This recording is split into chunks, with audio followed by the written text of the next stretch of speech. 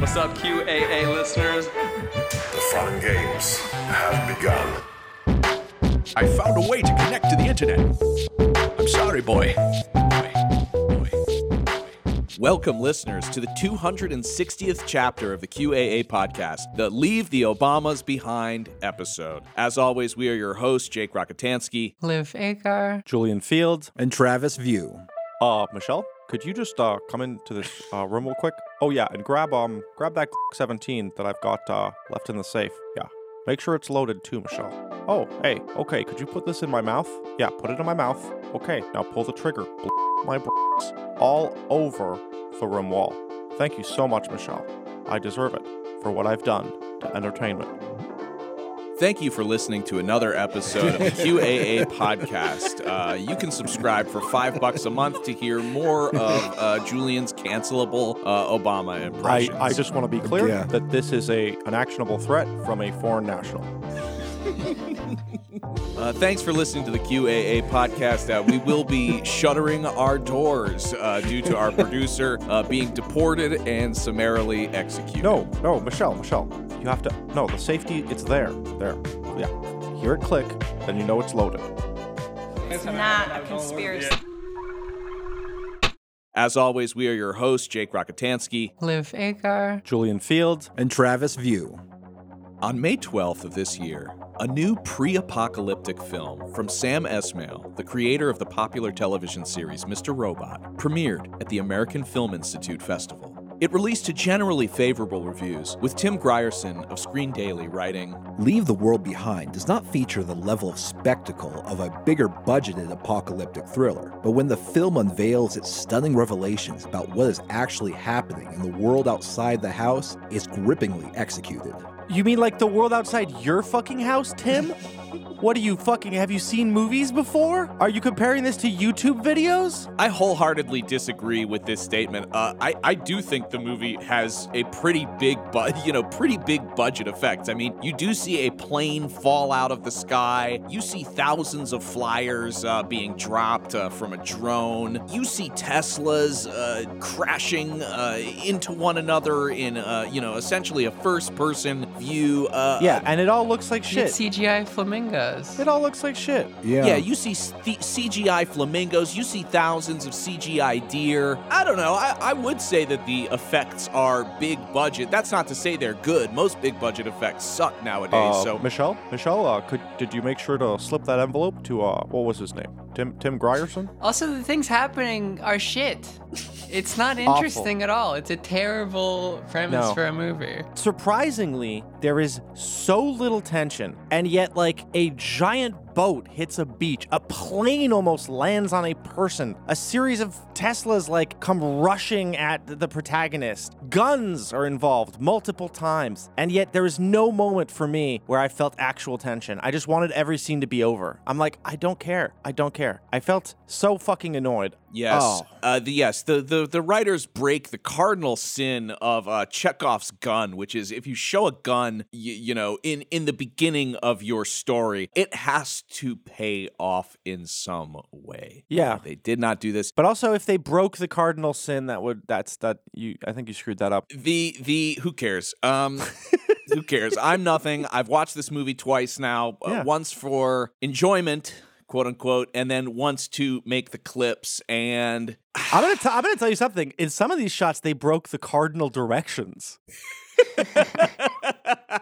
I know. It's like, dude, make your story disorienting. You can't just cheat us with disorienting camera angles that are swirling upside down and putting me on a tilt-a-whirl. You're supposed to do that with the story, with the story and the writing, not just the camera stuff. But that's like a minor gripe. No, it's not. No, it's fucking not. This fucking thing, it was like a tech demo for some annoying new camera, and it was directed by AI. It's incredibly just unpleasant cinematography in every way, and it's so self-satisfied. It really feels like a tech guy, like being like, "Look what we can do with this new camera." I know. As I was messaging to Liv in the group chat, this movie feels like the ultimate post. It's one big post. It's one big 2 hour and 20 minute post. And the stunning revelation that the critic is talking about is that unknown foreign nations are psyoping Americans into civil war. It's okay? so funny. America is such a little victim pussy ass empire. Imagine if fucking Byzantium was complaining all the time about how like people hated them for their freedom and like that they were being, you know, turned inside out by like an enemy within. I mean, it's fucking sad. You can't even enjoy the empire. You're just so fucking nervous and anxious all the time. Also, like, this isn't an apocalypse movie. This is just like a movie about what happened to Libya under the Obama administration. Yeah. This is literally, they're describing what they do to foreign nations all the time. They're like, can you imagine how bad that would be if it happened to us? Wow, that would suck, huh? If we got our just desserts, wouldn't that suck? Don't we all not want that? Yeah, I think this is probably going to be the first time in QAA movie night history. Well, one, I mean, it's the first time I believe that we've done a movie night on Maine. Usually the movie nights are, you know, premium episodes. Yeah, this one is definitely worth the Maine, It's though. worth it. It's worth the Maine. A lot of people have been talking about it. A lot of people have been asking about it in the DMs. Are we going to cover this movie? Yes, of course we are. And I also think we are. This is going to be a QAA first of me and Julian actually agreeing on our sort of our like or dislike of a film. So I hope everybody's excited for that. Me and Julian working together in agreement, friends, supportive of one another. You know, it's going to be fun. Hello, Bill. We've got a problem. The Gentile and the Jew are agreeing. We have a problem. We're going to have to tactically take them both out. So the film boasts an impressive cast. It stars Julia Roberts and Ethan Hawke as the yuppie Long Island couple who rent an upscale Airbnb for a weekend getaway with their teenage kids, played by Farrah McKenzie and Charlie Evans. Marshala Ali and Myha'la play the father and daughter duo who own the vacation rental, and it even has a cameo from Kevin Bacon playing the guess you shoulda listened to him MAGA conspiracy theorist that seems to be part of every movie and TV show nowadays. This character is now etched into our entertainment consciousness. Do you think that like liberals just secretly worry that those people are right? That's what keeps them up at night. They're like, that's the point of the movie, kind of. We'll get into that. Yeah, it is interesting. Of all the characters in this movie, that's like the guy you like want to be, which I thought was interesting. You wouldn't want to be like the upper class elite who owns multiple homes because he's kind of nervous. He doesn't know what the hell's. You want to be the upper middle class professor guy. But the paranoid MAGA guy, that's the guy who has his shit together in this movie. Oh, and by the way, I know Ethan Hawke is supposed to be playing an annoying, nervous guy, but he's also probably his poorest role I've ever seen. The acting is outrageously bad. Julia Roberts is unbearable in every scene. I feel like most other people kind of pull their weight just fine, but that duo at the core is just genuinely unbelievably bad. Starting from right at the beginning, where he is in the apartment he lives in with his wife and children, and he says her name like ? Like from his bed. It's like, that's not, whatever. I'm just saying, Ethan Hawke was, also, he's looking bad. Sorry, Ethan. I really like Ethan Hawke, so yeah, it was not awesome to see him stumble like this. You know, but a lot of that has to do with the direction. A lot of that has to do with the writing. It can't be squarely placed on Mr. Ethan's shoulders. No, but you know what I could do? I could squarely place like an 8X scope on a certain ex-president's head, and then I could... Parody? No, parody. No, parody, very much not parody. In Parody, literal parody. life, I would get the 8X scope. It wouldn't be attached to anything. Surprise, twist. You didn't see that one coming. You would just be looking through it and thinking, imagining. Just kidding. It's attached to a and I pulled the trigger, and now the is going through his and it's blowing up. Okay, but these are not the only celebrities involved in the production. Former President and First Lady Barack and Michelle Obama are credited as executive producers on the film. And you know what? I actually do believe that because this movie is soundtracked by Obama's summer playlist. He multiple times just playing a track over a fucking scene. He's like, I like the movie. Rami, but if you could just put in another one of my great jams, one of those groovy numbers that I put on my summer playlist, just through a whole scene. Let me be clear. I do like the track from Joey Badass with $2 in his name. And as you can imagine, this has sent the world of conspiracy theorists and bakers into an absolute frenzy, something I'm sure no one could have predicted. But I have to admit, an uneasy feeling came over me as I saw their names in large block letters as the opening credits rolled over an aggressive hip-hop beat. A sacred line between politicians and scripted features had been crossed in my head. Being president doesn't qualify you to make an end-of-the-world flick, one of my fave genres, by the way. In fact, it's the last type of person I want telling me what the apocalypse might look like. Let's get into it. Leave the World Behind is a 2-hour and 20-minute feature film based on the novel penned by Rumaan Alam of the same name. Fuck you. They should literally, it should be one of those things where filmmakers, you either get your movie to an hour and 45, yes, or they cut it. Like Netflix cuts it. The movie theater cuts it. Sorry, no one gets to see the end then. Fuck it. Yeah, it is crazy. They don't make short, tight movies anymore. I very recently watched Ernest Saves Christmas. That's an hour 35. Fuck yeah. Perfect time for yes. Ernest Saves Christmas. To clear our palate after watching this film, my wife and I watched Taken 1 and Taken 2. And I made a point of, in the Netflix sort of, launch screen, I was like, look at this, babe. Taken 1, hour and 30 minutes. And then I switched over to Taken 2 and I was like, look at this, Taken 2, hour and 31 minutes. This is a filmmaker who respects Luc Besson. He respects my time as a film watcher. And I don't understand. If everybody had to, follow this standard of an hour and 45, they could turn these Marvel movies into like 3 movies and release them, 3 years in a row or whatever. Wait. 3 over the course of the year. You could make more money on it. Are you telling me that Taken was directed by Luc Besson? It was written by Luc Besson, both. Really? Both written by Luc Besson. The first He does Taken, not, by the way, respect your time. Don't say that about Luc Besson, but I don't care. Fine. The first, oh my God, as I'm watching the first Taken, I'm like, this is so much better than Sound of Freedom. Like, oh God, in just about every single way. Okay, that's another episode for another time. Yeah, this movie should have been called Taken because it took my fucking time. And it took my feeling good. I watched it on my birthday. I ended my birthday watching this. You fucked my birthday up, Obama. Are you fucking happy? Okay, so apparently I went to the gun range. I had the best day of my life. All right, yep. And you fucked it up. Julian on his birthday was practicing for his Ethan Hawke I turned 30 this year, and because of you, it turns out I turned 40 instead. Fuck you.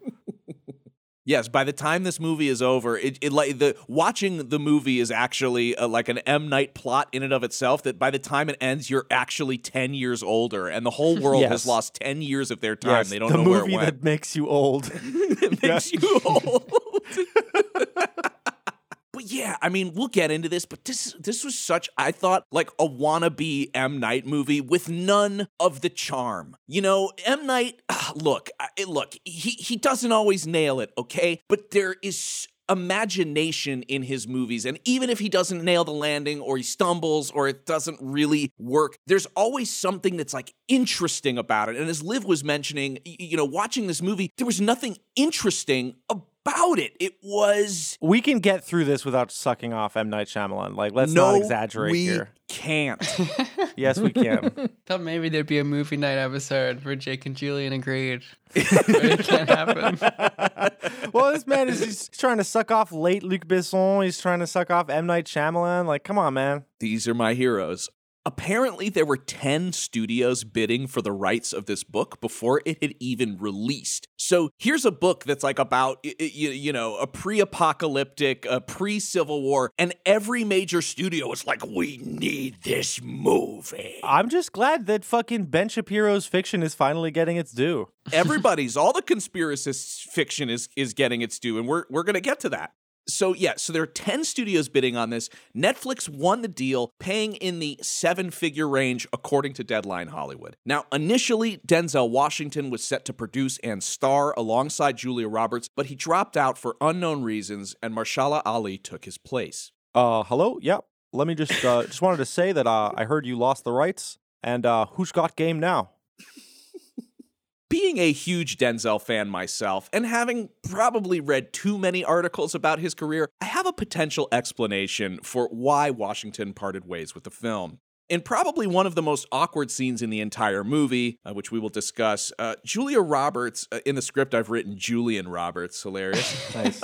That's puts me. on a hip-hop record that she and Mahershala Ali flirtingly dance to. Oh, And- that scene. And Denzel himself has commented on his lack of interest in sharing intimate moments with white women on screen. The decision stems from an incident that took place during a screening of the film The Mighty Quinn, and during a scene in which Denzel and co-star Mimi Rogers kissed on screen, black women and the test audience booed. What?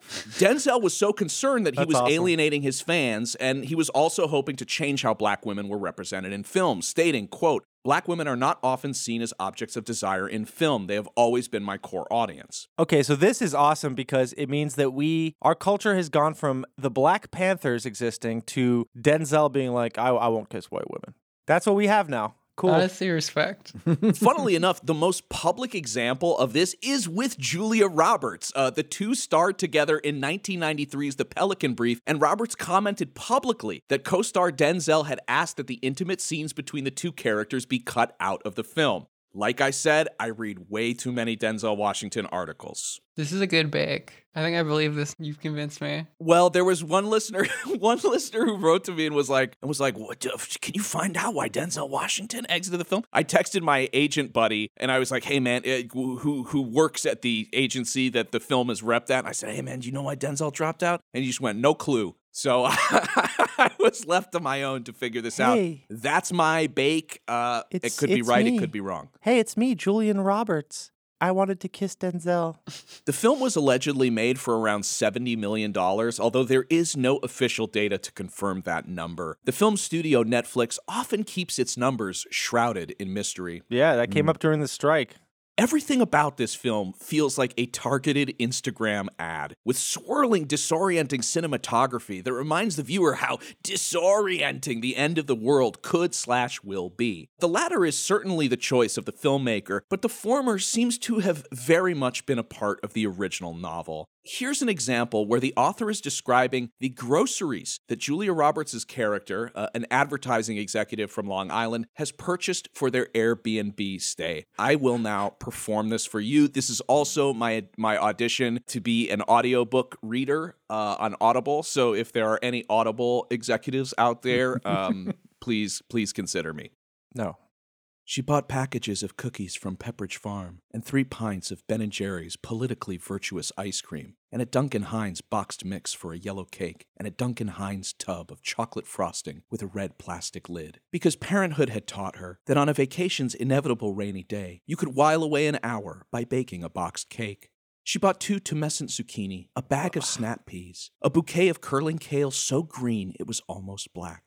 She bought a bottle of olive oil and a box of Entenmann's crumb-topped donuts, a bunch of bananas, and a bag of white nectarines, and 2 plastic packages of strawberries, a dozen eggs, a plastic box of pre-washed spinach, a plastic container of olives, some heirloom tomatoes wrapped in crinkling cellophane, marbled green and shocking orange. She bought 3 pounds of ground beef and 2 packages of hamburger buns, their bottoms dusty with flour. Shut up! Shut up! So bad. Shut the fuck up! I'm not fucking done. I'm not fucking done. Fuck! What the fuck? The packaging was crinkling? You're a terrible writer! And a jar of locally made pickles. She bought 4 avocados and 3 limes and a sandy bundle of cilantro, even though Archie refused to eat cilantro. Who cares? It was more than $200, but never mind. 11 studios bidding for this. You're bidding for this. I'm going to need some help. The man placing every item into brown paper bags was maybe in high school, but maybe not. So Wore a then yellow don't write t-shirt about it. and Don't write about it.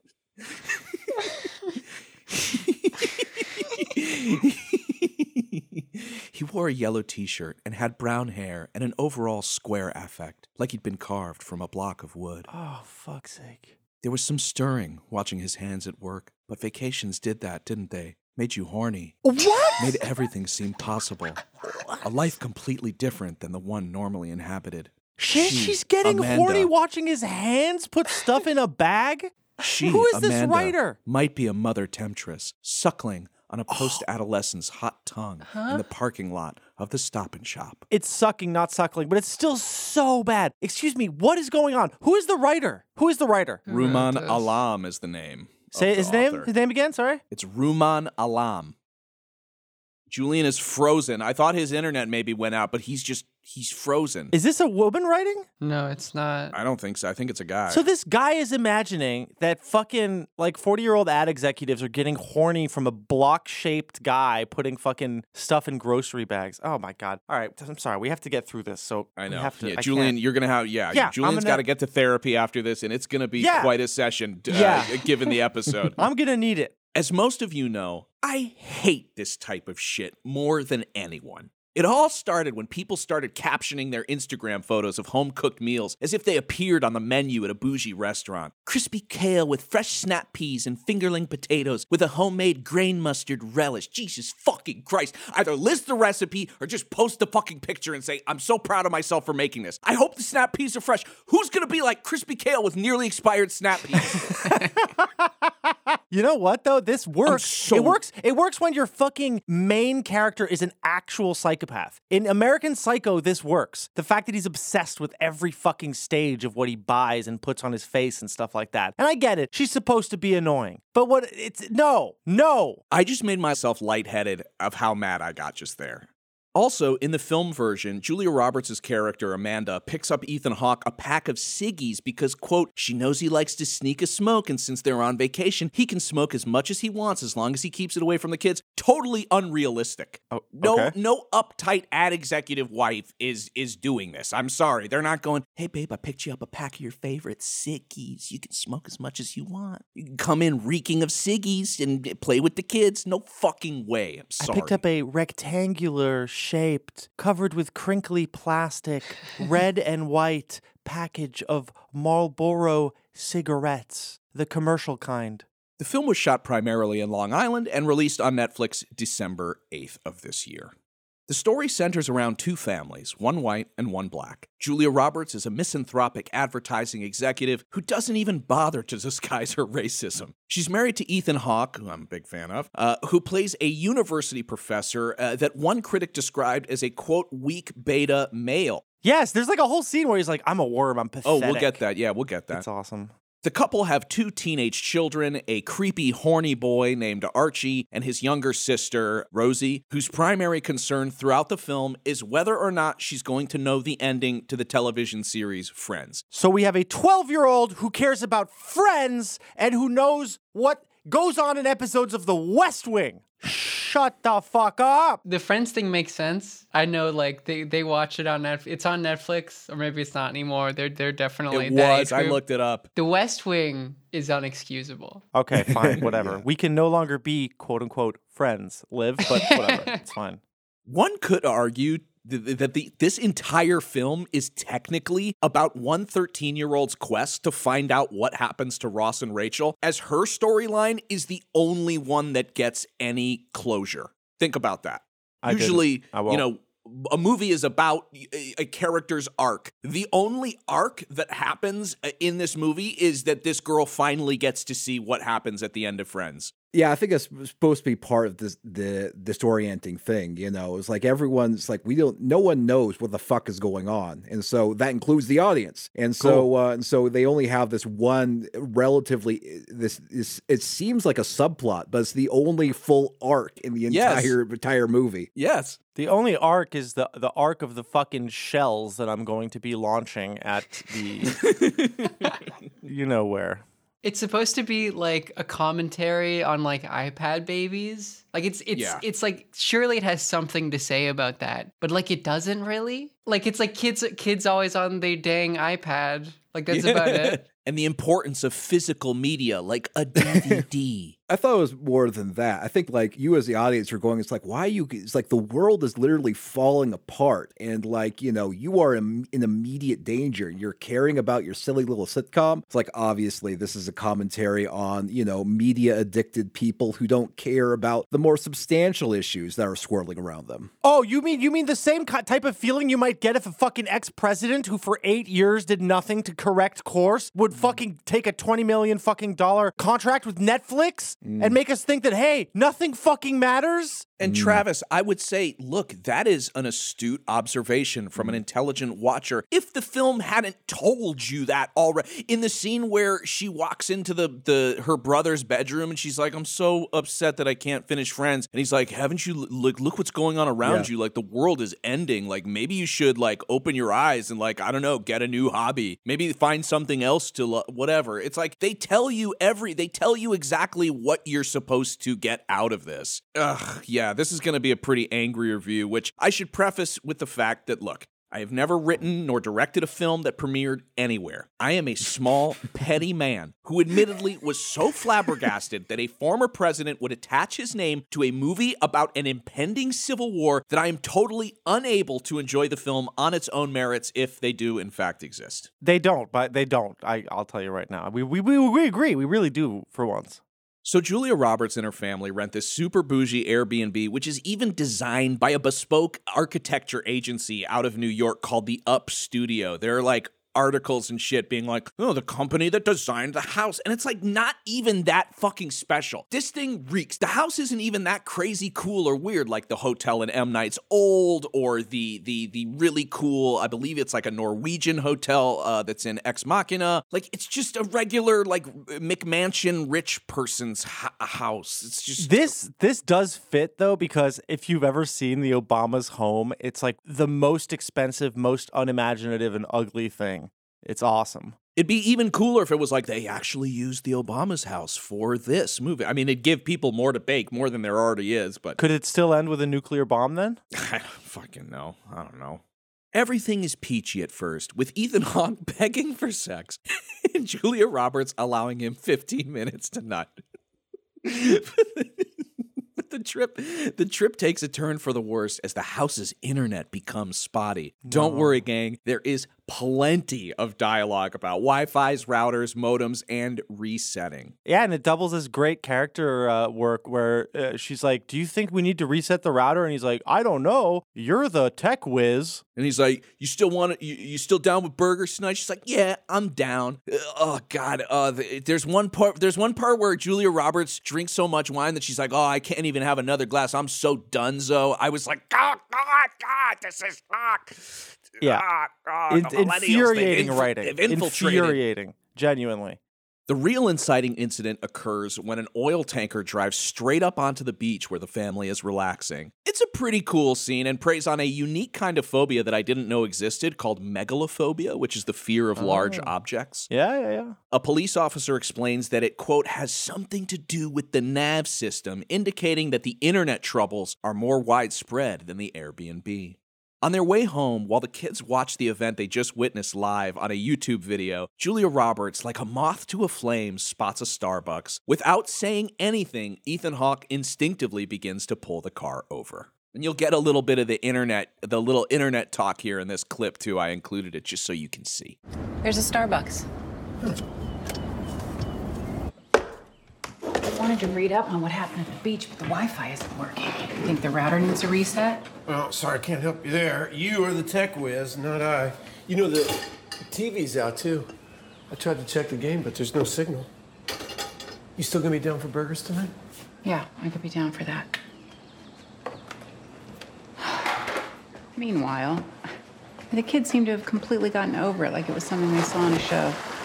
We're on to the next episode. Like it was something they saw on a show. On to the next episode. Oh. Thank you for explaining your metaphors. Like, just have the characters say them. That's cool. Because I didn't really know. The best is that they pan over and the brother's just dunking the sister. Like full I like power. That, actually. They're like, yeah, normal stuff.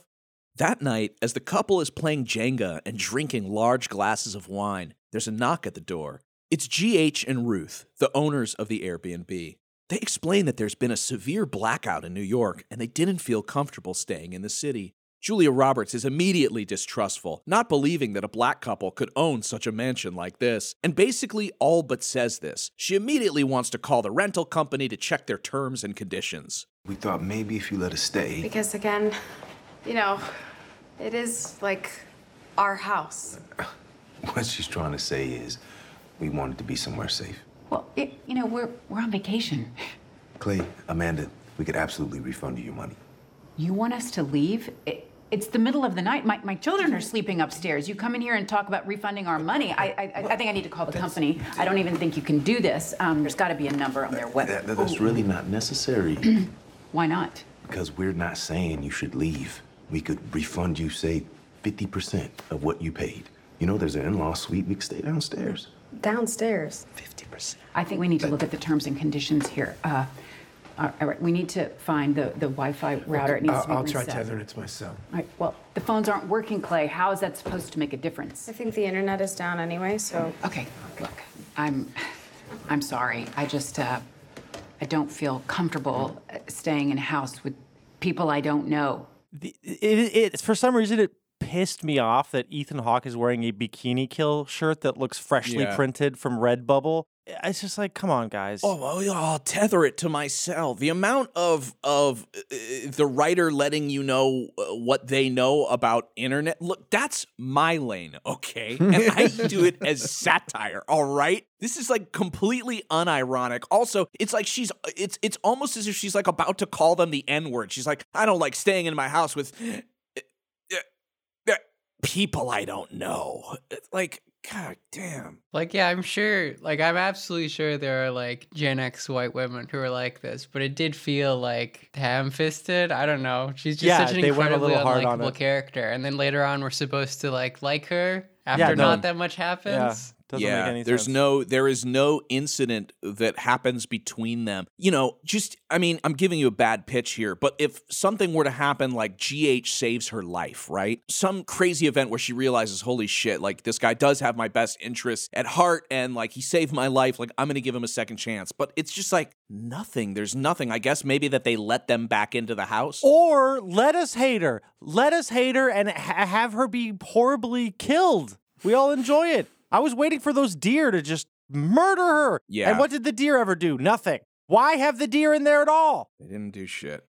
The next day, everyone is troubled by the internet and television not working, especially the couple's young daughter, who says she has severe anxiety over not being able to watch the Friends finale. She claims that Ethan Hawke told her that when they're on vacation, they can have, quote, as much screen time as they want. Totally unrealistic also. When I went on vacation with my parents, the whole point was to get away from the screens. They even said this. We're out here because we want to get you away from the screens. Enjoy this. Whatever.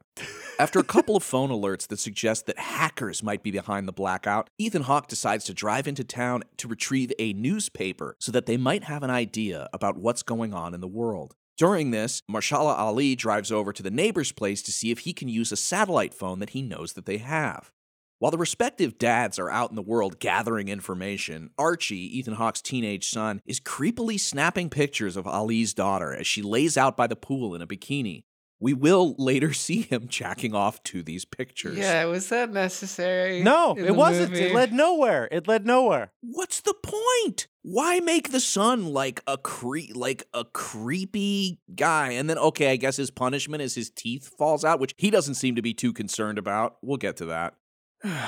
Ali finds the satellite phone, but he still can't grab a signal. He also discovers a pile of bodies behind the house from a crashed plane. While he's there, another plane crashes into the beach, which is a complete ripoff / maybe homage, I guess, if you want to say, to Hitchcock's North by Northwest, with the plane flying behind the... I guess let me look that up so the angry people don't get me.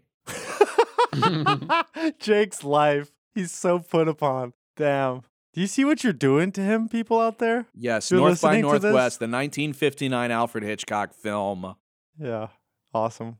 Okay, I actually thought that was a cool shot. I thought for sure that that it was all CGI when the sort of tsunami breaks through the windows of the house that he runs inside to take shelter from the crashing plane. But they actually did that effect practically. Everything is like CGI, like as far as like the boats and the planes and stuff, and it looks like shit. Like this movie looks really bad. They have shot it all in digital. They've put on weird Instagram filters and fake grain, and it's not looking good. So, meanwhile, soy Ethan Hawke gets lost without GPS. His character's name is Clay, by the way, so maybe I'll refer to him as that. He's a totally useless worm. He pulls over briefly to try and help a hysterical woman on the side of the road, but realizing she only speaks Spanish, he leaves her in the dust. His punishment? a drone flies over him, dumping thousands of pamphlets with Arabic writing on them. I was like, what?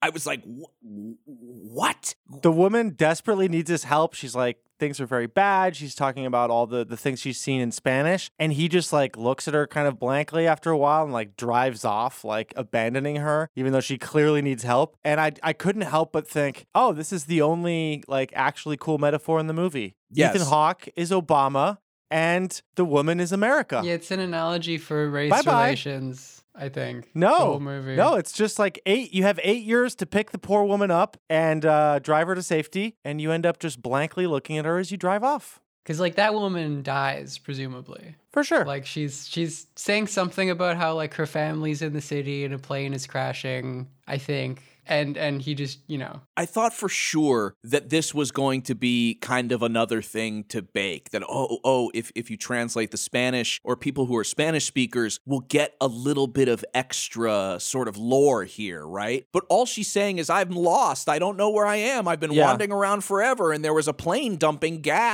red gas, and she's just talking about things that we've already seen, as opposed to using this moment to add to the story. Look, I don't... It foreshadows the plane crash because it's right before that. And she mentioned she sees it falling out of the sky, I think. I think it's just another kind of like real kind of like ham-handed commentaries, like these bleeding heart libs when confronted with someone who is actually in distress will just drive off and abandon them as soon as they get a little bit flustered and confused. Well, I have to give it to them. That's a correct assessment of liberals. That one's fine. Mm-hmm. That's accurate. I feel like the analogy for race relations is like the daughter of Marshall doesn't want to let the white family be able to like stay in their house.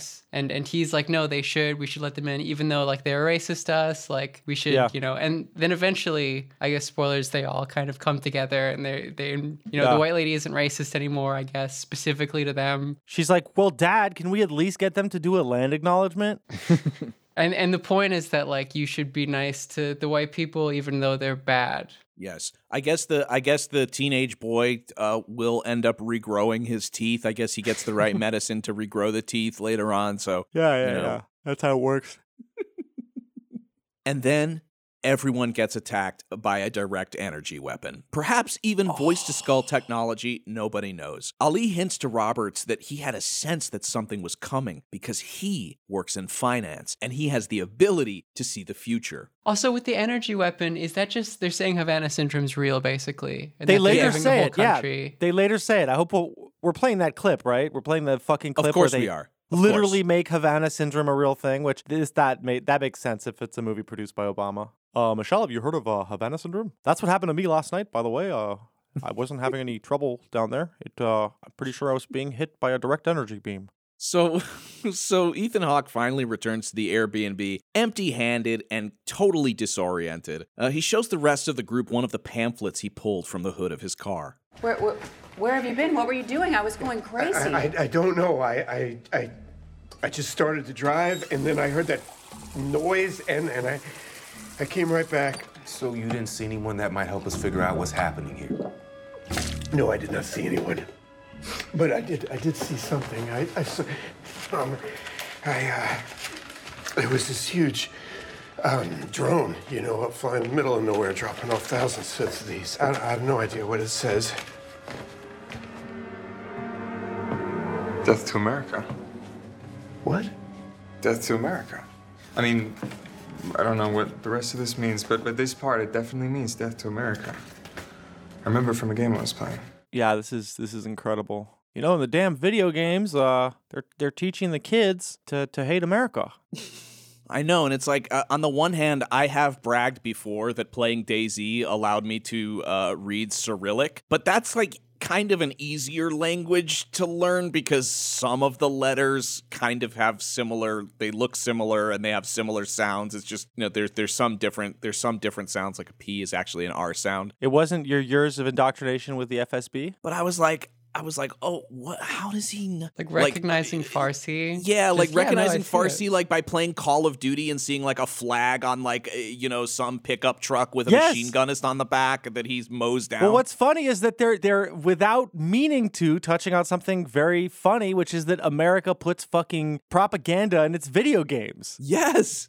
Now, as soon as Islamic terrorists are part of the mix, Julia Roberts and her family are out of there. They pack up their car and head to the freeway. Now, this perhaps leads to what I would say is the best scene in the movie, where the couple is forced to dodge a horde of self-driving Teslas. It's genuinely a good scene. I thought it's funny, it's scary, it's well shot. It shows the promise of what this movie could have potentially been. But also it has like kind of a Prometheus moment where she doesn't like pull to the side of the road. She just keeps going on the road, like running against the Teslas, even though they're automatically driving towards her. Well, yeah, it's a great 1, 2, 3, right? The first move is she pulls forward to dodge one Tesla. Yeah. She backs up then to dodge the second one, and then you get this kind of continuous tracking shot, POV out the windshield of their car as they're now driving down the freeway, dodging them as they're coming at them. I really genuinely thought it was well set up. But you can see like the side of the road has a little thing you can pull off into. Like, just pull off into the side. It shows it. There's an aerial shot. Yeah. Mm-hmm. The family ends up right back at the Airbnb where they are accepted back in unconditionally. Now, I thought that there was a missed opportunity here to move the White family into the basement because there is a line I liked from Ruth, Mahershala Ali's daughter, later on in the film where she asks her dad, why they have to sleep in the basement of their own house. And I think character-wise, Julia Roberts might have been more interesting if she started off doing her very best to hide her racism, as it's written in the book, and that as the situation grows more tense, she allows her true feelings to bubble to the surface. But anyways, I digress. That night, Roberts apologizes to Ali for being so fucking racist and admits that she's actually starting to like him. With the tension between them starting to relax, GH tells her about a warning he received from one of his clients who is part of the, quote, evil cabal. One of my clients invited me and my wife to a private event. My client, Barack Obama. Well, I won't say his name, but you'd recognize it, though. Is he a celebrity? Oh, no, nothing like that. But in the business world, he's one of the biggest out there. He deals mostly in defense contracting. I'm talking hush-hush, top-secret money from the Pentagon. Perhaps the most powerful person I've ever had a meal with. Anyway, we're at this soiree at his house. It's getting late. My wife, she wants to go. But he and I are just having a blast. And he doesn't want the night to end. After a few more glares, my wife agrees to take a cab, and I'll come home after. I bet she was real happy about that. Mm-hmm. So we're having a few more drinks, getting really sauced, and at one point, I don't think he could stand, and I was pretty wobbly myself. I wouldn't know anything about that, sir. So he takes me to his study, smoke a few cigars, and we're sort of flying high, laughing at almost everything. Eventually, he starts in how much he likes me and how he wishes he could invite me on this trip he's about to go on. What kind of trip? Where's he going? That's exactly what I asked. And he turns to me with a serious face, and he says, oh, just my annual meeting with the rest of the evil cabal that runs the world. He was the kind of guy that was always known for jokes like that. Again, if I told you his name, you would understand. Well, I just have to take your word for it. And now, if you'll excuse me, I'm gonna pop off my leg. And then, yesterday before the symphony, my friend calls me up. No scheduled appointment like he usually does, just calls me out of the blue. And wants me to move around some of his money. And we're talking some big numbers, even for him. And as we're getting off the phone, I asked if he wanted to grab a drink. He tells me he's going away for a while. I joke back to him, oh yeah, you hanging with your evil cabal this weekend? Thought that was only during the winter solstice. But he doesn't laugh. And he always laughs, even with bad jokes. And all he said was, take care of yourself. Almost as if he felt sorry for me. Ever since, I haven't been able to get it out of my head. What are we doing? Yeah, there's just... What are we doing here, really? What is the coherent... I guess the point is that it's not coherent and that things are just, like, super complicated, man. But, like, who is actually attacking America here? And why do all the rich Americans know about it? You think that they wouldn't want a civil war? It's bad for business when your entire country explodes? And framing a defense contractor who does secret deals with the Pentagon as if he's this shady bad guy, as if Barack Obama didn't explicitly work... with these people. It's like, I don't, who is this for? Well, I think there's two things going on here. It's like, number one, I think there's supposed to be a parallel between like the super upper class connected people abandoning everyone else and like Ethan Hawke abandoning that woman on the side of the road. His idea is like, well, everyone's just gonna, when things get really hairy in this hyper individualistic society, everyone's just gonna abandon everyone lower than them. Yeah, the class system will break down. Which also is like a apocalypse cliche. Like, it's not like, wow, that really makes you think. I've never seen a movie say that. I know, it's not very insightful. I'm not, like, this analysis isn't very deep because it feels like, I feel like they're trying to, okay, we got to make this really clear for the people who are maybe, not that perceptive. It feels like they're really trying to hammer this idea of like how people, how confusing things will be and how people will be abandoned. Also, I don't know if there's a clip of it later, but at the end of the monologue, he mentions like, well, there isn't an evil cabal. Like, no one's in charge. Maybe that happens later. Yeah, he says the scariest thing about it is that nobody's in charge. We're completely rudderless. Which has like Obama's like, fingerprints all over it, insofar as it's like, look, hey, I'm not responsible. Let me be clear. It's not my fault that the Palestinians got left behind. I had no control. Nobody's in charge. World's totally chaotic. Which is like as kind of stupid or meaningless as the cabal analysis. Like, clearly people have agency and have very significant effect on world events. Like, this person made this decision in this powerful, like, it's just completely removing the agency from someone who's like had a substantially noticeably like concretely negative effect on global events for 8 years and could have changed that in some way, being like, look, the machinations of imperialism, like I was there, but like it's gonna happen no matter what. Yeah, I may have given you the impression that I've got this, but I didn't have this. This shit's crazy. This shit is wild. So then, after this stunning revelation, GH brings Amanda into his record room to show off his collection. I believe the scene is meant to symbolize the importance of physical media. He's gonna put on a jazz record, but Amanda wants to have a two-person dance party. She pulls out a hip-hop record and then begins to dance exactly like a 50-year-old white woman might.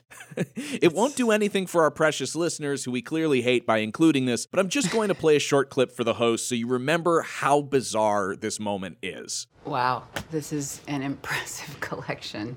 You like jazz? You want to listen to jazz? Sure, why not?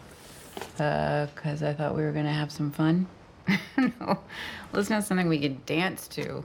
You can dance to jazz. In fact, when I bought my first record, I was... Please, not another one of your stories. They end up leaving me severely disturbed. Wait, what are these records? Don't look over there. Those are my daughter's records. She had a DJ phase in college. Now this looks like something a lady can properly dance to. Oh, come on. That's not what I brought you in here for. You said you wanted to win me over. This is how. I wonder if she could tell I'm hard right now. Yeah. Come on. Dance for me, baby. Uh-oh. You feel like? Denzel is correct to pass on this. Like, genuinely. Yeah. This is so humiliating. Yeah. All right. Hold up. Baby, when we're crying, that's right. I get so excited. Oh, and he starts doing his little dancing too. Feels so bad. I wrote down watching this that this is Obama's version of what Don Draper does when he's too stressed in Mad Men. So, this is exactly, by the way, how my 70-year-old aunt danced at my wedding. I'm being totally serious. These are moves that I recognize. Mm-hmm. The awesome dancing is interrupted by another blast from the direct energy weapon, or perhaps a Jewish space laser, because in this movie, both of those things could potentially be real. We cut to the entire yuppie family sleeping together in one bed. The son now has a fever, a direct result of the voice-to-skull ray gun. He didn't cover his ears as quick as everyone else during the first blast. And the 13-year-old daughter can't sleep because she's thinking about the West Wing. What are you still doing up? I keep thinking about this one West Wing episode. There's this story someone tells the president. You watched The West Wing? Only the Aaron Sorkin seasons. Oh, I forgot about that last Oh one. my God. Yeah. It's a 12-year-old. Leave I'm her a alone. 13-year-old girl. I love Aaron Sorkin. Oh, come on. Come on. Yeah, that's just... And they know it's wrong. That's why they have Julia Roberts Yeah. be like, you watch The West Wing? But they know it's wrong, but they can't help themselves. They have to do it. It has to be in the movie. And it also doesn't make sense. No. Like, is the point that she's right? There's also a weird thing in here about, like, nature. Like, there's a shit ton of deer, and she's the only one who notices them. And they're acting, like, this weird, erratic way. And Yeah. it's kind of like a nature is healing sort of thing. Yeah, they're encroaching on the space occupied by human beings because presumably human beings will no longer exist in a matter of, I don't know, months, years, or whatever. There's two different interpretations. One is that the animals are trying to warn the people, that something bad is happening. And then the other theory is that the deer are reclaiming nature in the lead up to a mass extinction level event. And just acting in ways that, like, deer don't act. Like, I thought there was going to be, like, some sort of, like, supernatural or, like, fantastical explanation for that. Like, initially when that happened, that massive, like, herd of deer came up and watched the young, like, daughter. But there isn't any. No. But it's because you've never experienced Hamas deers. Do you condemn the Hamas deers, Julian? Do you condemn the Hamas Bambi? I read an interview with the director where he basically says, what I wanted to do with the deer was make things that are normally peaceful and serene feel, scary and, rife with anxiety. That was his explanation. I wanted to make a movie that would normally be good, bad. The break into Act 3 and the ultimate climax of the movie begins with the teenage son Archie waking up and pulling his teeth out of his head. It's absolutely insane body horror, and this kid is just pulling his teeth out like it's no big deal. This prompts Ali and Hawk to pay a visit to GH's contractor, the guy who built his house and happens to be extremely pilled, played by Kevin Bacon. They assume that his paranoia may have caused him to stock some life-saving medicines for old Toothless Joe. I gotta be honest with you, I'm surprised you guys are even out. Well, we came out here because my son needs help. He's vomiting. He lost his teeth and they just fell out. Can't explain it. Huh. His teeth, huh? Well, it's gotta have something to do with that noise. You know something about the noise? Well, it's not all that dissimilar to what happened in Cuba a while back. Microwave weapons, they call it, produces a kind of radiation that can be beamed out through sound. Some people lost their teeth there, too. Outside of that, the only thing I know for sure is there's not a lot of information getting out, so I assume it's a war. I guess this is supposed to be played as a twist because, like, initially the kid is, like, out in the woods and he gets bitten by a tick. And the idea is, like, oh, I guess he's got, like, rapidly advancing Lyme disease or something was the conclusion. But I guess now the reveal is, like, no, it's Havana syndrome and it's radiation poisoning. And you can notice, like, the dad also his teeth, like, his gums start to change color. So, like, presumably it's happening to all of them. Yeah. At this point, I got the feeling like this movie was engineered to make liberals become targeted individuals, and feel like every noise around the corner is like some enemy targeting them. Well, looky here. Looks like all the wokesters' teeth are falling out. It becomes clear that Kevin Bacon ain't given none of his hard-earned stockpile to these two wealthy liberals. In an act of desperation, Ali draws a pistol and a tense standoff ensues. Just when you think things are about to get violent, Ethan Hawke is able to get through to Bacon by explaining what a massive pussy he is. The only way this ends is if you get back in your vehicle and drive away now. Drive away to what? All the roads are blocked. We're in the middle of God knows where. There's no one else around. I have no idea what I am supposed to do right now. I can barely do anything without my cell phone and my GPS. I am a useless man. But my son is sick. And my daughter is missing. And I don't know what to do. But you are a very prepared man. Fuck yeah, I am. That's right. That's why we came to you, because you're the only one who can help my son. Not my problem. No, you're right. It's not. But it's like you said, right? What would you do if it was your family? That's what I'm doing. It's the only thing I can do. I am begging you.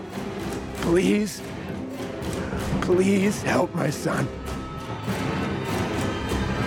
This is basically every far-right conservative's fantasy scenario. Libs coming to you, hat in hand, admitting they are worthless cucks and you were right all along, begging you to take them under your wing. I don't think it's been done in any other movie, including right-wing ones, as well as this. Once again, I must ask, why is a former sitting president endorsing this content? Mm-hmm. You know, I talked about this in the group chat, but like if this was produced by the Bush family instead of the Obamas, they would say that it's like Red Dawn or something, some sort of like far-right fantasy of like, you know, the paranoid right-wingers were correct all the time and all the stupid head in the clouds libs who did not really understand what was going on. Those were the ones who are going to be left behind because they're so stupid and arrogant. I would like to offer an alternate explanation, which is that this actually reveals the reality, which is that when the shit hits the fan, liberals would rather turn to fascism than become further left. They will immediately be like, you know who was right? Fucking Jed. My neighbor who told me that it was a dog-eat-dog world. Let me be clear. You will fall to your knees and offer yourself to the deplorables. They are the only ones who can help your son. Kevin Bacon's character relents and doles out some medicine for the poor boy. He also tells the pair that it's the Koreans behind the attack, that his buddy got dropped flyers with Korean written on them. Shocked, GH and Clay tell the pilled contractor that they got flyers written in Arabic. This leads GH to a shocking revelation. Because my primary client works in the defense sector, I spent a lot of time studying the cost-benefit analysis of military campaigns. There was one program in particular that terrified my client the most. A simple 3-stage maneuver that could topple a country's government from within. The first stage was isolation. Disable their communication and transportation. Make the target as deaf, dumb, and paralyzed as possible. Setting them up for the second stage. Synchronized chaos. Terrorize them with covert attacks and misinformation. Overwhelming their defense capabilities, leaving their weapon systems vulnerable to extremists in their own military. Without a clear enemy or motive, people would start turning on each other. Done successfully, the third stage would happen on its own. What's the third stage? A coup d'etat. Civil war. Again, just what happened in Libya, I guess. Presumably. Yeah, what America does. Drop fucking flyers all over the place using the army psyops. And what's amazing here is that I don't think I've ever seen a movie that is willing to put a flashback during a dialogue scene to something that happened a minute ago. They are sitting in the driveway where that fucking gun standoff happens and they flash back to the gun standoff that they were just in. It's so fucking awesome. And this is supposed to be like the M. Night sort of like twist and revelation at the end, but you listen to it and you go, yeah, that's okay. You've been basically building up to this. We know, we see. It's so funny because the music is like bum bum, like here's the twist, here's the huge revelation. And it's insane because in the scene beforehand, Kevin Bacon says, I don't know, we've got a lot of enemies. Maybe they teamed up. And it's like, whose fault is that? Yes, whose fault is that? As if you were not a part of that in some way. It's just like... No, it is so fucking awesome, and I think that they think they're super smart by not revealing who is doing the attack on America, but I think it shows both the fact that America needs to have a shadow enemy now. Like, there's not really anybody directly fucking attacking America, so it's like, well, who is it? Is it going to be China? Should we start a war with China? Is it the Koreans? All of our enemies. We've got so many. I mean, they all hate our freedom. I mean, they're not like attacking us right now, but we should still be scared, right? I mean, they could want to attack us. I mean, there's no reason to conclude from what you see in the movie that's even an external enemy. It could be, domestic extremist hackers, and they're generating, like they mentioned, this misinformation to make it appear like it's some sort of a foreign enemy of America. Yeah, nothing like a former president putting his name on a movie that is designed to make us even more paranoid. It's like, when you think about what this movie is about, or the sort of lore or the premise is that like a group of foreign supervillains are goading Americans into civil war. And look, rhetoric like this has been totally chill the last 7 years and has not destroyed anyone's mind. So think we're still really safe. Yeah, it would suck if, like, I don't know, a presidential campaign, like, started a huge red scare to smear the other candidate, and then we had to deal with the fallout of that for years. That's another thing, is the contextualization. Like, America is so vulnerable to, like, Iran just completely destroying all their satellites. Yeah. Iran, who were able to, like, destroy all their satellites and communications and then fly planes through America into their airspace, just dropping pamphlets in random places. I mean, insane. Genuinely, just, like, we're entering, like, the paranoid fantasy. We don't even have the Cold War anymore. This is, I don't know. This is pathetic, man. This is the dregs. The film ends with the young daughter finding the neighbor's fancy doomsday bunker where she discovers that they own Friends on DVD. Nice. Credits roll. And then I wrote last night, I said, somebody fucking stop me from doing a big shit in the middle of this episode. Okay, I'll stop you. But don't do it. This is also, she's motivated by the quote from West Wing, where it's like, you know, the guy prays for escape from like a tsunami, and then he gets like, you know, a helicopter comes in, and then he dies because he doesn't take it. He's waiting for God. And then he asks like, God, I was praying for you to help me. And he said, I sent like a helicopter and you didn't, which presumably that means that she needs to go into random people's houses and look for their doomsday bunkers. She eats a lot of sugar first, which is cool. Is the implication that she's right about that, and that they haven't been seeing that they should just start like Fortnite looting all the houses of people? You know, Michelle, when the jihadis come, I have a feeling we'll just be watching Friends. I mean, it's kind of like implied it's a relatively like happy ending, at least contextually, for this group because you know it's like all of a sudden they happen to stumble upon an unoccupied, massively beautifully stocked bunker with not just apparently like a year or more worth of food, but like all these amenities, all this entertainment, self-powered. Is somehow they able to stumble upon this thing that's able to take care of them as whatever the fuck is going on continues to go on. Oh, I can't wait to be in my bunker, massaged by every season of everything Joss Whedon has ever made. Can you guys imagine what they would be saying on the news and on Blue Sky if Donald and Melania executive produced this movie? Mm-hmm. Yeah.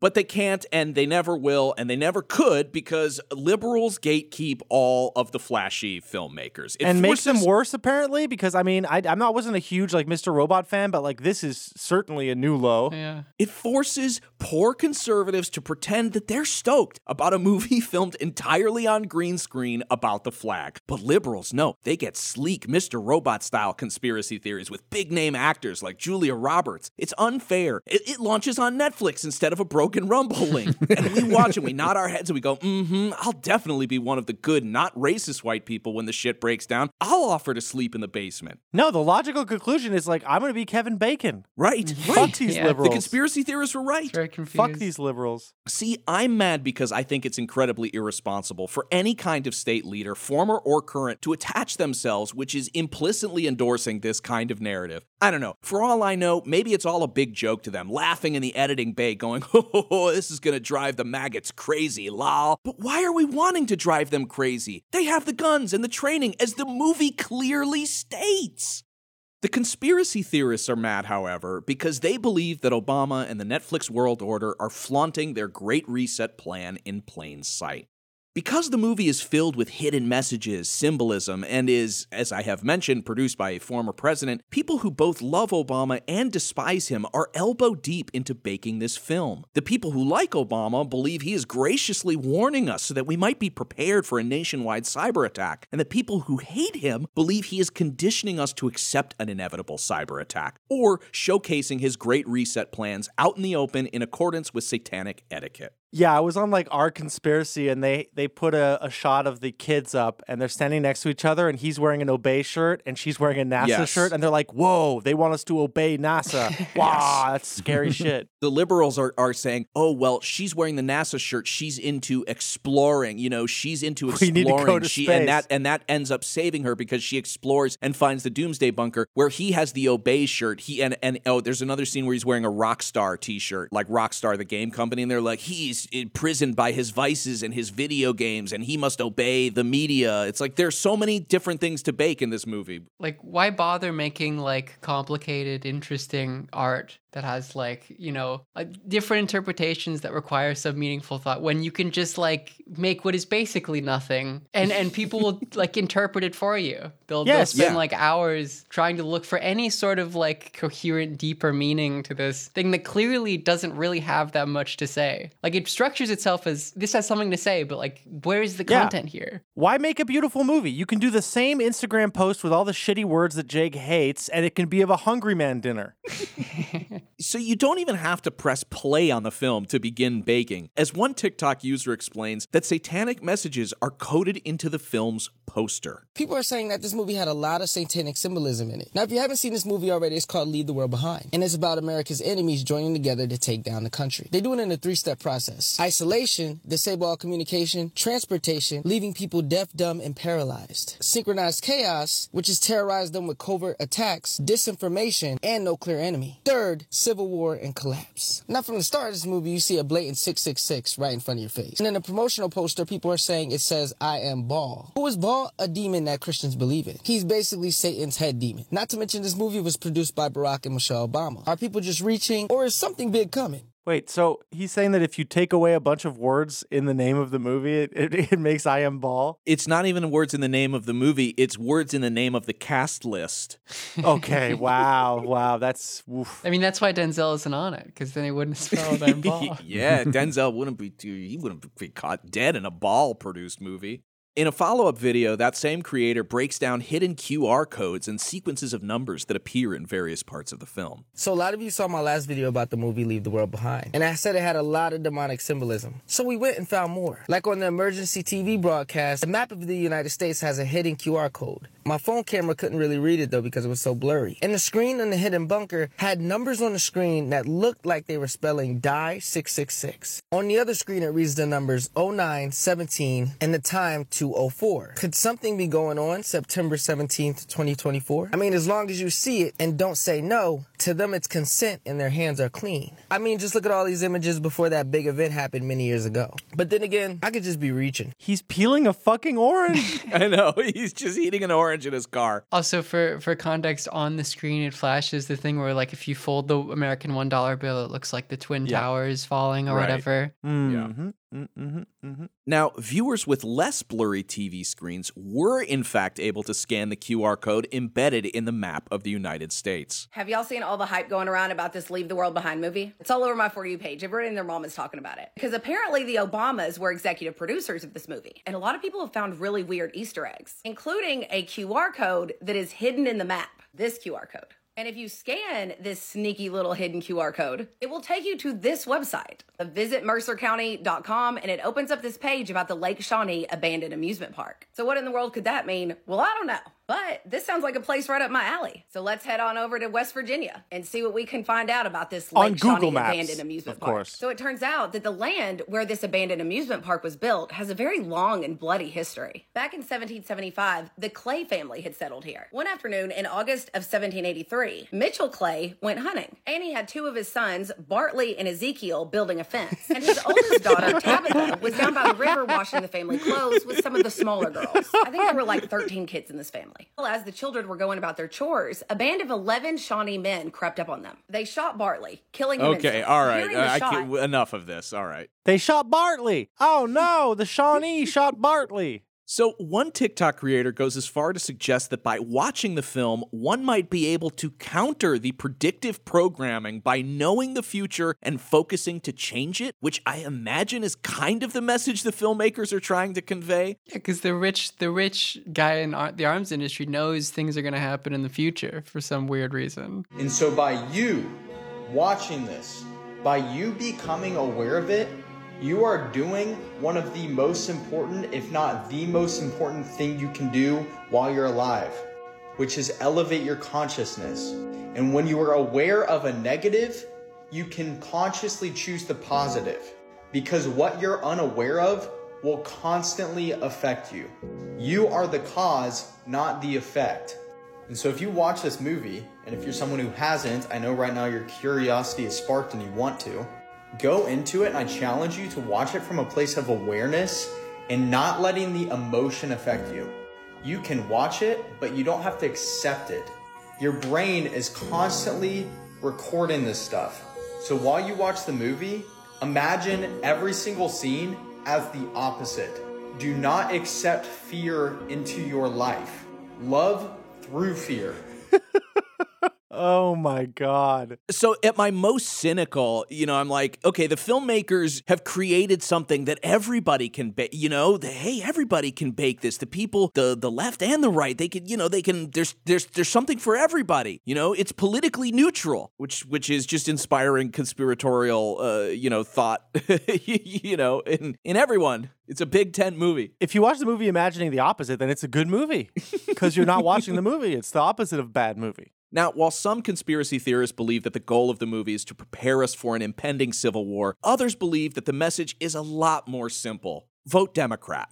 Okay, I just went down a rabbit hole with this new movie, Leave the World Behind, and I don't think anyone's talking about this, but the color blue is literally in every single scene. I don't know if I'm going to ruin the thing for you. I haven't even finished this, by the way, because I keep falling asleep. The one thing I can see and the only thing I can focus on is the blue. The blue is in everything, whether it's their clothes or the wall or the house or the car. In every single scene or a filter with the blue, always blue. Everyone's wearing blue. There's always this blue, the very specific blue. And I was like, why are they pounding this one color into your head? Where are they going with this? Even the color of the book is blue. So I'm like, okay, and the Obamas had a big hand in this, right? That's about common knowledge, right? So the Obamas, so I researched Obama. He's wearing the blue. Dude. I was like, oh, damn. How deep does this blue rabbit hole go? Oh, my God. Right? Who's blue? Democrats. Was he a Democrat? Oh, look, he was. Democrat. Who else was a Democrat? Democrats wearing blue. Why he's wearing the blue? Let's go a little bit deeper. Blue. Oh, my God. Wait until this guy looks at the sky. He's going to have a real issue. The sky is making us vote Democrat. What about the ocean? The ocean. Oh, my God. Oh, no. We were talking about like how ham-handed and obvious and kind of like berating the messaging in the movie is in so many instances. But these people, like, they sell that aside to like, oh, the colors. What are the colors trying to tell me? Yeah, it's not clear enough. They need to talk to these people as if they're even dumber. Clearly.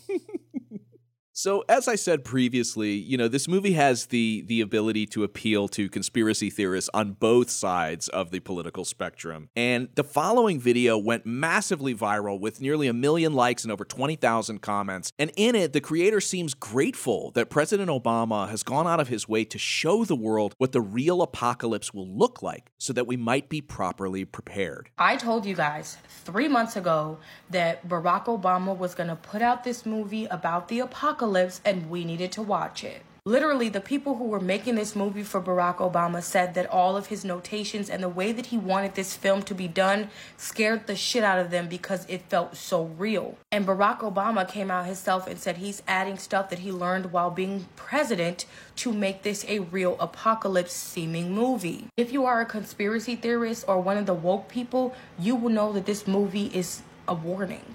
It's not just for shits and giggles.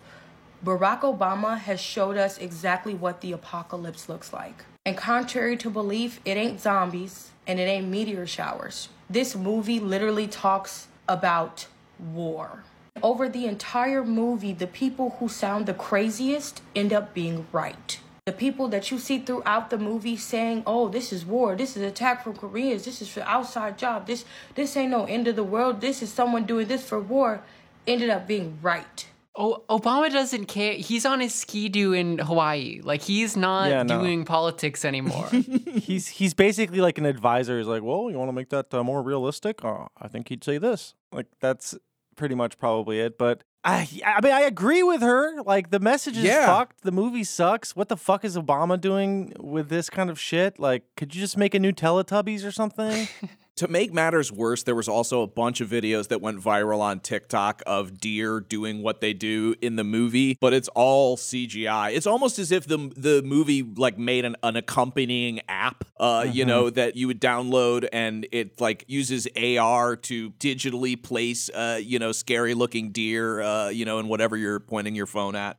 But what about QAnon believers? You know, it seems that they are becoming more and more niche as the general population of Americans are increasingly embracing a conspiratorial mindset.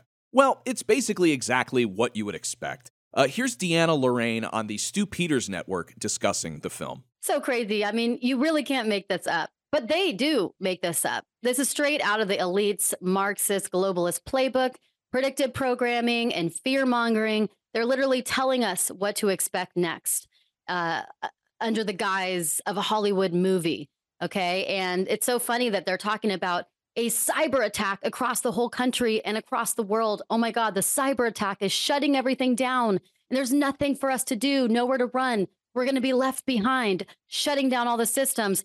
Well, this is eerily familiar to what Klaus Schwab and the World Economic Forum literally told us about Cyber Polygon. Remember Cyber Polygon, the cyber attack that's going to shut down all the systems in the entire world?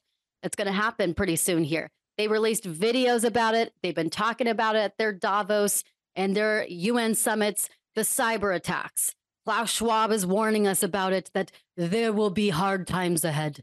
Pay insufficient attention to the frightening scenario of a comprehensive cyber attack, which would bring to a complete halt to the power supply, transportation, hospital services, our society as a whole.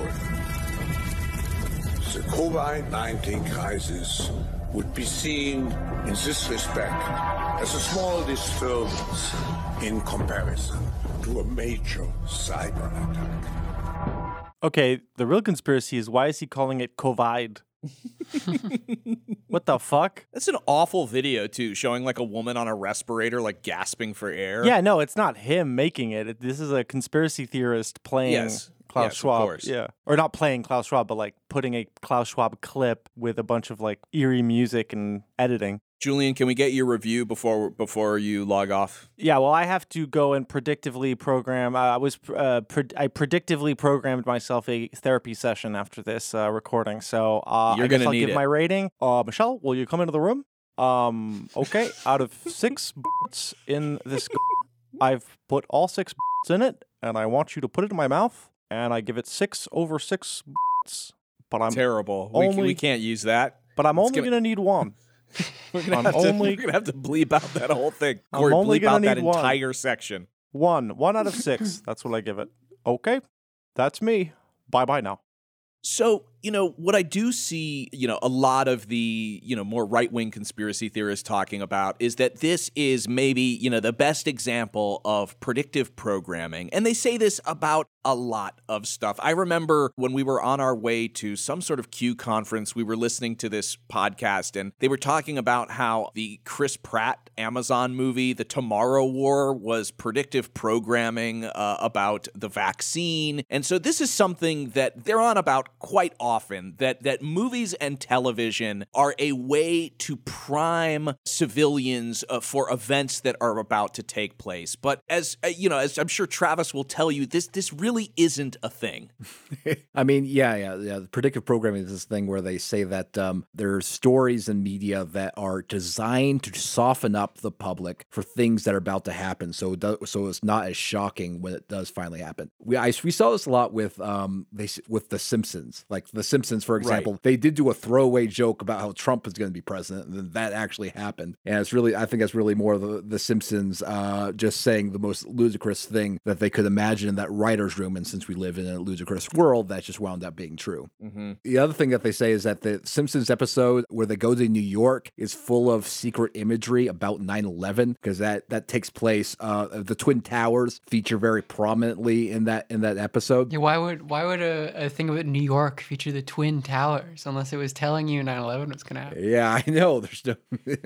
Yeah, I mean, it's always very, very silly because it's just this weird, past. They always take events like after the fact and then try and claim that some piece of media predicted it. And yeah, it's just silly. It's just baking, basically. Well, and this is a particularly bad example because the movie totally tells you, there's no hidden message in the movie. Yeah, really. I mean, it tells you exactly what it's thinking. I mean, and it sort of leaves the baking to kind of people saying, okay, well, this is how it's satanic, or this is is how it's, talking about the Great Reset or that. I mean, they've sort of taken the big conspiracy theory that one would have baked and made it the plot or the premise of the film at large. So, this, I don't think this is the best example. Also, to add context, the book was written in 2020. It was on President Obama's reading list. He was also a huge fan of Mr. Robot. So it makes sense that, he would want to, now in his free time, he's got, all the money in the world. He can go wherever he wants. He can make Netflix deals if he wants to. He's living his best life. It totally makes sense. Everybody wants to get into Hollywood eventually, right?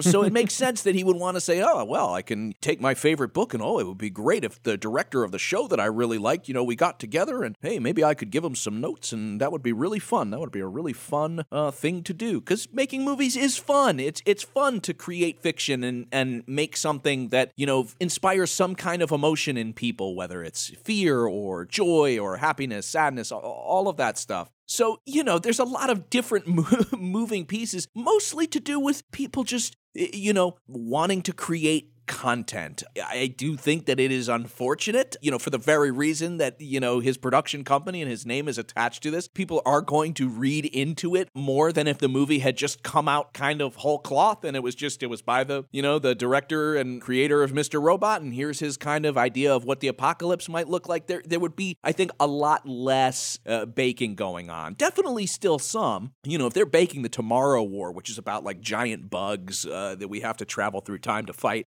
they're going to be baking a pretty realistic seeming pre-apocalyptic film, but Yeah, I mean, the real takeaway, Occam's razor, is that Obama wants to do like rich person shit and that he doesn't have that much interesting to say, really. Like, I feel like he wants to make a movie. This movie feels like it's broadcasting, like, isn't this saying so much? Doesn't this have so much to say? And then it really doesn't. Thanks for listening to another episode of the QAA podcast. You can subscribe to us on Patreon for $5 a month. We have tons of content right now. There are, like 4 different mini-series. We're doing a season 2 of Trickle Down that Travis is helming. We've got Liv and Julian helming Perverts, where they are essentially a real-life version of the sicko guy standing outside of the window. People have gotten mad at it because we're not kink-shaming enough. People have got mad at it because we're kink-shaming too much. It's great. We've got Brad Abrahams and I just finished our 10-episode run of The Spectral Voyager, which takes a more neutral and sort of cautiously open approach to, tales of the unknown, paranormal encounters, that sort of thing. Yeah, I mean, there's tons of content there, and that's not to mention the 200-plus premium episodes where you'll find more movie nights like this. Sometimes things get a little bit sillier over on the premium. We get a little bit more upset. We've unbuttoned the top button. So if you're curious and you want to check it out, please head over to patreon.com/QAA. Liv also has her own content. Where can people find that stuff, Liv? Yes, you can subscribe to my newsletter. I write about politics, current events, livagar.com, and I occasionally Twitch stream. I'm currently on a Baldur's Gate 3 run. Hell yeah. Twitch.tv/livagar. Will there be a Perverts episode about your Baldur's Gate 3 character having sex with animals? Honestly, that might be a little bit close to an episode we have an idea for. So okay, all right. So there's a little sneak preview for all of you wonderful folks out there. To those who do subscribe, thank you so much. For everything else, we've got a website. It is QAnonAnonymous.com. Listener, until next week, may the deep dish bless you and keep you. It's not a conspiracy, it's fact. And now, today's auto cue. We know these evil people at the top, they love to rub things in our faces, right? Obama is said to be one of the biggest evil people. It may not be the case. If it's not, then why would Obama and Michelle get together and help so much, be so involved with this movie depicting the end of the world? President Obama, obviously, outside of being one of the most brilliant minds on the planet, he's actually a huge movie lover. And he was a fan of the book, huge fan of the book. It was on his reading list, and he was committed to making this into a great movie. So he was involved from script to post, and he gave notes on the disaster elements, on character, on the theme. It was a wonderful collaboration. This movie, which includes radiation damage through nuclear bombs and EMF, it also includes a little bit of racism against white people. If you're not open to this thing and you're just watching it as a movie and you retain this, you're not going to want to help your fellow neighbor when this all goes down, okay? And they also hint to Russia being involved with Korea. We made a lot of enemies around the world. Maybe all this means is a few of them teamed up. Okay, I've got it all for you. I've got it all broken down. But it's just very strange to me that we have a president that would be involved with making such fear porn for everybody. I feel like it's more legitimate than fear porn. I feel like they're actually telling us what they're gonna do. And if you don't know, Obama legalized psychological operations on the United States civilians. He legalized that while he was president. It's kind of strange that now he's involved in what would be a psychological operation in this movie. It's almost like he just wanted to mess with us.